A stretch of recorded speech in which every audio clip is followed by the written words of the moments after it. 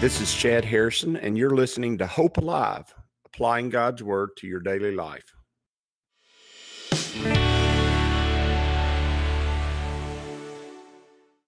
Hi, this is Chad Harrison, and I am the teaching pastor of Lake Community Church and have been serving as a pastor for 25 years.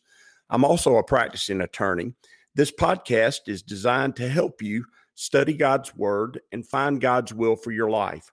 I pray in the name of Jesus right now that God would open up His Word to you and allow you to see Him and to know His will, that you might glorify Him and that you might walk in faith and power each and every day, especially today, in Jesus' name.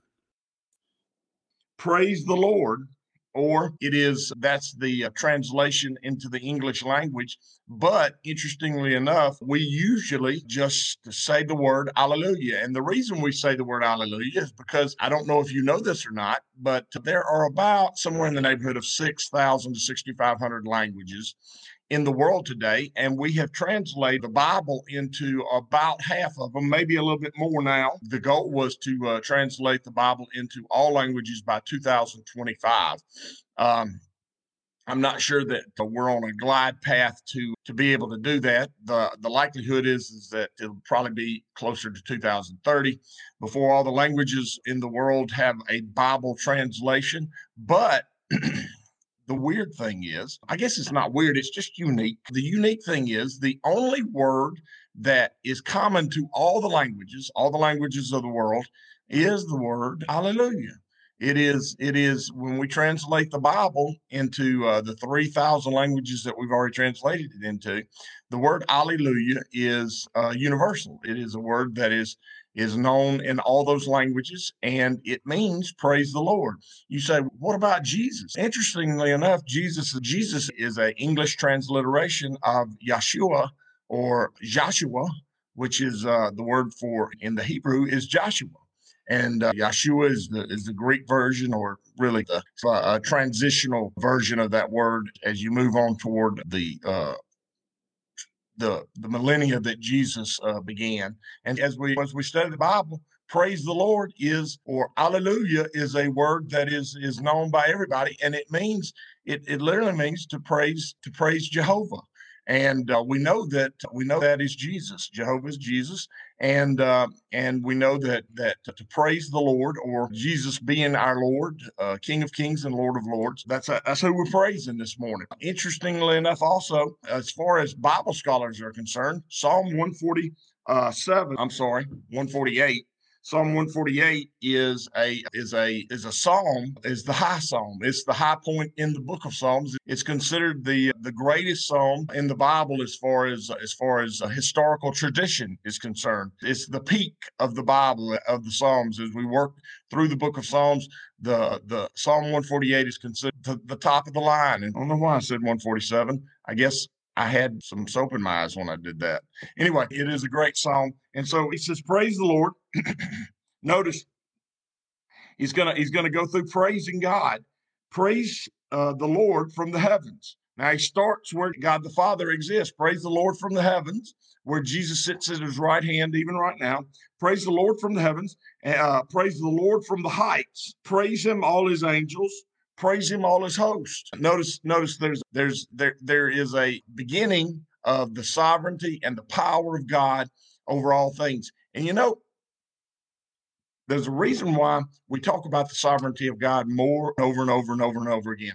And the reason we do is because when you start there, if you start with God properly positioned, everything seems to work out better. When you place God in his rightful position on the throne, when you place him in his rightful place above the heavens, when you place him in the rightful position as King of Kings and Lord of Lords of your life, everything tends to flow better from that understanding.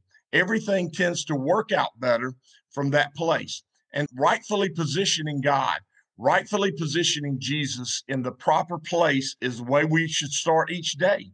So he says, praise him from the heavens, praise him from the heights. He says, praise him as angels, and praise him as hosts. Notice that he's affirming that the heavenly host and the angelic beings of heaven are all in the act of praising him each and every day. He says, praise him, all your stars and light. Now we're getting into the actual universe. He says, praise him, all you stars and light. Praise him, sun and moon. He says, praise him, you heavens of heavens. Notice he says that all the stars and the sky, the sun and moon, and we know from last song that he not only knows all the stars in the sky, he's got a name for them all. And remember, we're orienting ourselves properly with God.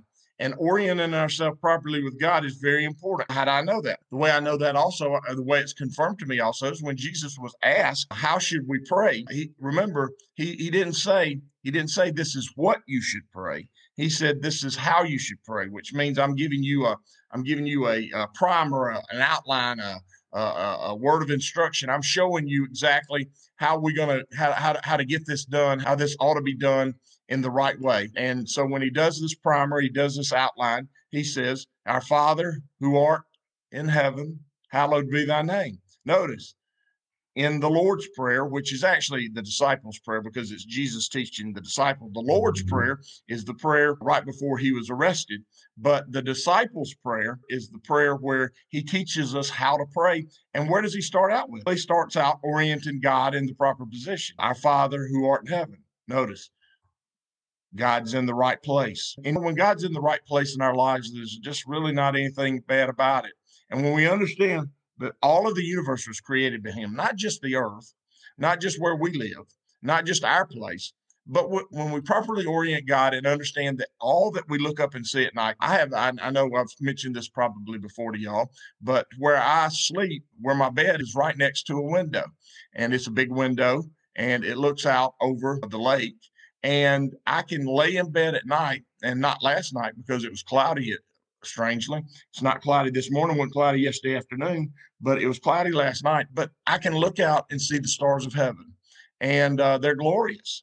And to know that those stars who are millions of light years away were created by my Heavenly Father, it helps me know that if he created those things and yet is intimate with me, there's really nothing to worry about. And there's nothing to place concern in. And you know what? There's nothing to walk in condemnation about. And that's another thing that's very important for life. And I've realized that even more over the last couple of days in dealing with some people that I realized were Christians, strong Christians, walking with God, chasing after God. And you know what? A lot of times we allow the enemy to lie to us and tell us what we're not rather than what we are. And what we are is we're children of the God who created everything. And he deserves to be praised. And he deserves to be praised, and its value to him is very important because he wants to be intimate with us. He wants to walk with us. But you know what? Praising God in his proper location is great value to you. It is ultimate value to you. You know why?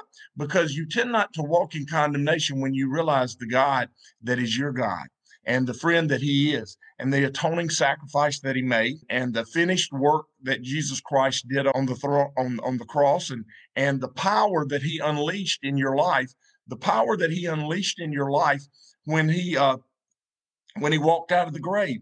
When we think about those things, when we ponder those things, and when we start our day focused on those things, when our lives is oriented in that proper direction, when we do that, then we don't walk in condemnation.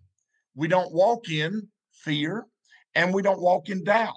When you don't orient yourself in your life in that way, and remember that's a constant thing because we live in this physical fleshly world. When we fail to orient our lives properly, understanding where God's position is, just like in the disciples' prayer, our Father who art in heaven, just like in this prayer where he says, praise the Lord in the heavens, praise him in the heights, praise him all his angels, praise him all his hosts, praise him the sun and moon, praise him all the stars and light, praise him you heavens of heavens and your waters above the heavens. When we don't orient God in the proper position that he's in, we open up the door for ourselves to begin to think worldly and not think godly. And then immediately you're going to eventually walk in condemnation, fear, and doubt because your mind naturally moves toward those things. You're going to do it. You're going to condemn yourself for the things that you didn't accomplish or you perceived that you were supposed to accomplish. So many times in life, we walk around thinking, I wanted to do that, or I thought that was going to happen for me, and I just have been a failure. Is that true? Was that God's plan, or was that your plan? Was that God's way, or was that your way? And I'm going to tell you, a strong likelihood is that most of the time that was your way and not God's way. That was your plan and not God's plan. And a proper orientation each and every day toward who God is and what he's doing, toward his finished work and his power in your life, a proper orientation toward those things usually excludes fear and doubt and shame and self-condemnation. It usually excludes those things. It drives them out. And so he says, let them praise the name of the Lord. Notice, we're not just praising his position and his rightful place, but we're praising his character. Let them praise the name of the Lord, for he commanded and they were created. He has that power. That is who he is. He says he also established them forever and ever. Notice he's an eternal, he's an everlasting God. He's a God in time that's everlasting, and he's a God outside of time that's eternal. He says he also established forever and ever. He made a decree which shall not pass away. Notice what God is truth, and it does not go away. And that's living in the promises of God. That's living in the promises of who he is. And that's recognizing him in his rightful position. When God says something, it does not pass. When God says something, it does not pass. What are the things that he said about his creation? What is the things he said about his son? What is the things he said in orientation of you toward those things? What has he said about his creation and where your place is in it? What has he said about his son and your place in your relationship with him? What are the promises that he's made in those things? And understand, mentally doing the exercise of placing God in the right position allows you to place yourself in the right position.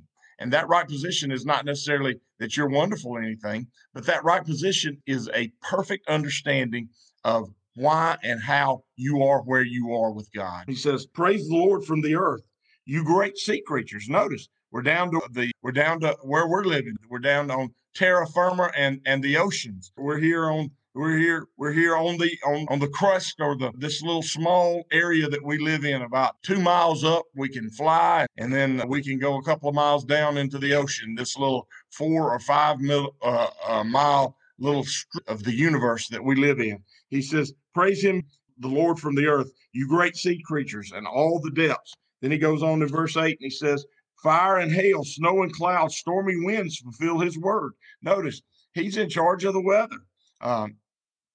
He handles the weather. And by the way, you need to understand that we live on a very unique place set aside. If you read any kind of scientific magazines or any kind of scientific articles that come out, the scientist's main goal as far as beyond this planet is to find a planet that can sustain life.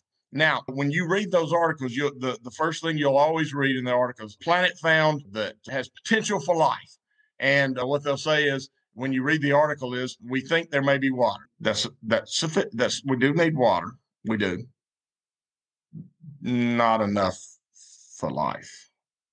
Okay, that's not the one thing, the only thing we need. Or it'll say planet in an Earth orbit around a sun that's similar in size.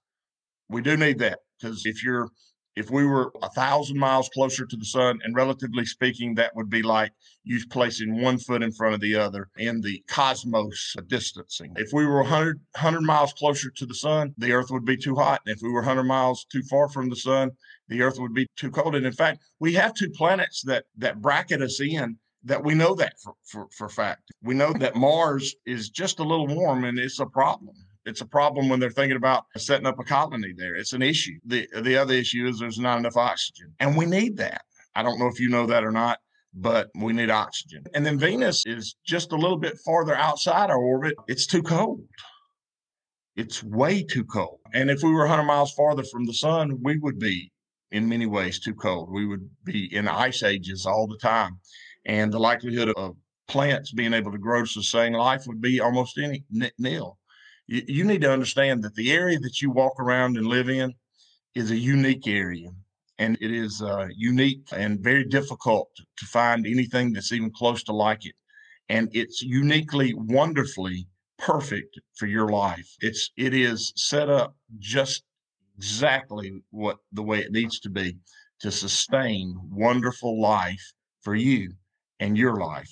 And understanding that God has uniquely prepared a place for us to live and to walk around and to praise Him is in a unique place, not just in our own solar system, but in the galaxy that we live in and in the universe that we live in.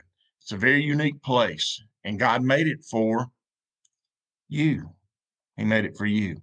And you understanding that, orienting your mind toward what great a God we serve, orienting your mind toward that, understanding the wonder of who He is and where He's at, and the wonder of the place that He made for us to live in with weather. Verse 8 is talking about weather. A lot of planets, they have weather, and that weather would kill us. And some planets have no weather, like Mars, Mercury. It has no weather. It's so close to the sun that the cosmic winds from the sun, the radiation winds from the sun, drive any atmosphere that it has to the backside of the planet. And so it has no atmosphere. And Jupiter and Saturn, all they are is atmosphere, giant atmospheres with no land. You live in a wonderful place, a wondrous place, almost an enclave of life, and God made it for you. And He made it so that the weather is sometimes tumultuous, but never ever ends everything. And let me tell you something. He made your life so that it would be sometimes tumultuous, but nothing to destroy who you are in your walk with Him and your relationship with Him. He said, mountains and hills, fruitful trees, and all the cedars. Oh, those are wonderful things to think about. God made for us, right? Beasts and all cattle, creeping things and flying fowl, King of the earth and all peoples, princes and all judges of the earth. Now we're getting to the humans, both young men and maidens, old men and children. God made it all. Notice He oriented Himself in the heavens. He oriented Himself, the creator of the universe. He oriented Himself now in intimately involved in sustaining and making the things that we live in, the place that we live, the unique place that we live, how much it costs and how much difficulty it is to send somebody even into orbit. And that's just a couple of dozen miles above us. Do you know how difficult it is to sustain life in the deepest parts of the ocean, to send someone down there? In fact, we really don't have a good way to do that totally, not a safe way to do it. And yet, within the 5 miles of the deep and the 20 miles up in the sky, within that, in a 25-mile area, it's just a 3 or 4 mile area. We live and we survive and we flourish. We flourish here. And you go, we're not flourishing. Yes, we are. Yes, we are. You realize in the times of Jesus that 99% of the population lived in poverty. 99% of the population of the world lived in poverty. Do you realize that less than 50% of the world lives in poverty today? It's almost like 25 or 30%. You do realize that we are flourishing on the earth. We are flourishing. And the reason we are is not because of man. The reason we are is because of God, because the principles of truth and life and hope that are found in the New Testament have been applied to our societies and our governments, and we flourish because of that. And the more we reject them, the less we flourish. And the more we receive them, the more we have. That's just the truth. That's why this psalm is called the high point in the book of Psalms. It's the pinnacle of the book of Psalms. Why? Because it orients human beings to what really is going on. It allows your mind to focus on what's really happening and what's really going on, not on the things of this world. And then it says here, let them praise the name of the Lord. Let who? The heavens, the universe, all the creatures of the earth, including man, all the older and the younger. Let us all praise the name of the Lord. For His name alone is exalted. His name alone is exalted. His name alone is great. He says, for his name alone is exalted. His glory is above the earth and the heavens. It is. His name, his character is the one who made all these things, and who he is the author of life. He says, verse 14 in the last verse, and he has exalted the horn of his people. Notice, he has exalted the power. The word horn, always think of power. He has exalted the power of his people. He has exalted the power of his people. How? The praise of all his saints, of the children of Israel, a people near him. The way he's exalted us is that we praise him. The way he lifts us up is that we properly orient our lives toward who he is and where he's at. The way we praise him, the living the life the way it is, what causes and what brings about ultimate intimacy, and what removes falsehood from our lives, and the falsehood of fear, the falsehood of doubt, and the falsehood of shame and disgrace is removed. We are not failures. We are not lost. We are not destroyed. We are not cast out. We are not cast down, because we are his. And knowing that, making sure that's a regular part of who you are, is important. It's of the ultimate importance. It's the fundamentals of the faith. It's a fundamental of the faith. God is God of all, and he's our God.